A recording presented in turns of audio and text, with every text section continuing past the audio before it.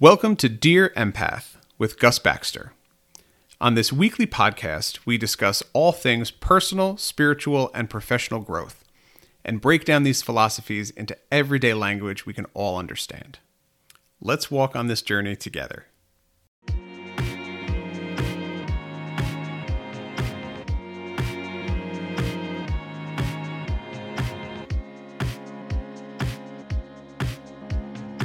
On today's episode, I want to unpack comparative thought. Specifically, the experience of greed when comparing yourself to other people and the world around you. This emotional expression gets a very bad rap. In episode 6, Exploring the Emotions, Fear, I introduced you to the concept of emotional valencing. This is a fancy way of saying that we ascribe good and bad labels to emotions. Happiness is good. Fear is bad. Excitement is good. Sadness is bad. Greed is considered a very bad emotion. It is tied with negative personality traits, negative past experiences, and bad overall energy. Even within the spiritual community, there is a rejection of greed. You may come across a similar idea like this one. If you are being truly grateful for everything in your life, then you should never feel the low vibration emotion of greed. Personally, I think that's a crock of shit. Concepts like these paint the human experience with a broad brush. It creates a sense of guilt and shame around feelings that are completely natural emotions. And it gives others a reason to look down on you. Let me be clear. Greed is a natural human emotion. When it is respected and used appropriately, it can teach us important lessons about how we relate to the world around us and the people in it. When greed is ignored, then we see negative traits like avarice take power. Today, relax into this space, and let's walk through this often misunderstood emotional expression together and learn about the wonderful teachings of greed. Greed is a word that carries a lot of negativity. We look at some of the people in power in our respective nations and judge their decisions based on greed. Television and movies depict greed through corrupt bankers and soulless financiers who will do anything to further their own wealth. As situations unfold, these unsavory characters salivate over how it will benefit them, their eyes rolling back into giant green dollar signs. These depictions are a little extreme, but they do touch on a core truth. Greed expresses your relationship to the material world around you.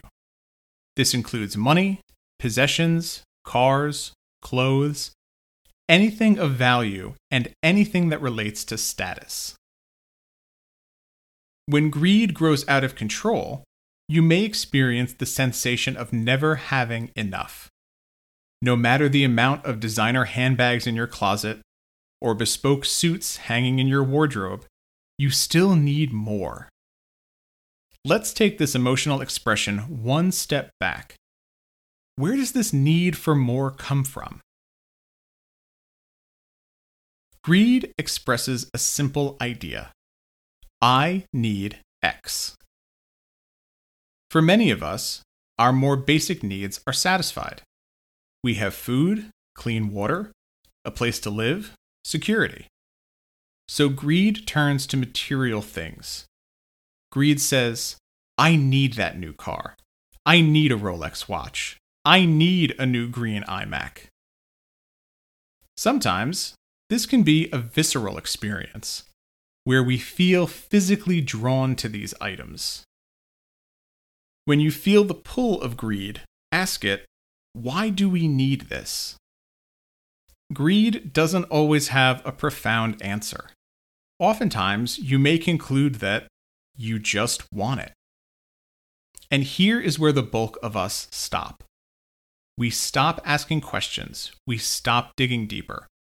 We decide that just wanting this is not legitimate and we cast this emotion aside. Today, we are going to go deeper. What often underlies greed is fear. If I don't get X, then Y will happen. As we have discussed, many of your basal needs are satisfied, so what's left is social.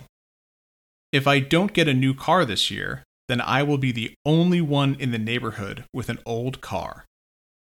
This may sound silly to some, but to greed, this social status is important. And there is fear behind this. If you don't get this new car, and you are the only person with an old car in the neighborhood, then you may lose the respect of your neighbors. Whether this is true or not is irrelevant. This is the message greed is expressing to you. When you come up against greed in your own life, ask greed, why do we need X? No matter the response, follow that up with, what will happen if we don't get X? When you have this information, you can look more objectively at the situation. Let's use the new iMacs as an example. I have seen ad after ad for these new computers, so they're at the top of my mind. You see these beautiful new desktop Macs in their fancy new colors, and you need one. Greed is screaming, "We need this!" Although your initial thought may be to silence that scream and even chastise yourself for thinking that, I challenge you to ask this greed, why do we need this new iMac? You may conclude that you love the look of this machine and you want to spruce up your space with some new tech. You may conclude that you just want it. That's wonderful. These answers, the conclusions you draw from asking these questions, are not meant to be judged. This is how you feel. Now you ask greed the question of fear. What will happen if I don't get this new iMac? Greed may answer that your work will suffer and you won't be as productive. Greed may bring up the age of your current computer and the desire for a faster processor. Now explore this feeling with objectivity. Will this new item help you succeed? What is your current setup like? Is it worth an upgrade? Do you have the finances to afford this? If you do want this, how can you budget your finances to afford this? Greed is alerting you to a perceived imbalance. Greed is saying, hey, something's not right here. Do we have everything that we need? This emotional response can be easily misunderstood because it's not overly complicated. Its information is sitting right at the top. Greed expresses the fear that you may not be safe without a certain thing. It's a basic human expression that has kept us alive for the last 200,000 years. When we listen to the voice of our greed, we can connect with that deepest part of ourselves who is concerned with our survival. I imagine greed like a toddler. Greed doesn't know any better. It sees an imbalance, someone has something that you don't have, and immediately decides, we need that. We need that because we don't have it. It is through treating this emotional expression with respect and love that you can explore how true that statement really is. Now, this empathic exploration of greed does not mean that you should be comfortable with whatever you have and never want for anything else. No, I want you to want for more. When you listen to the voice of greed, you can express it in a healthy way.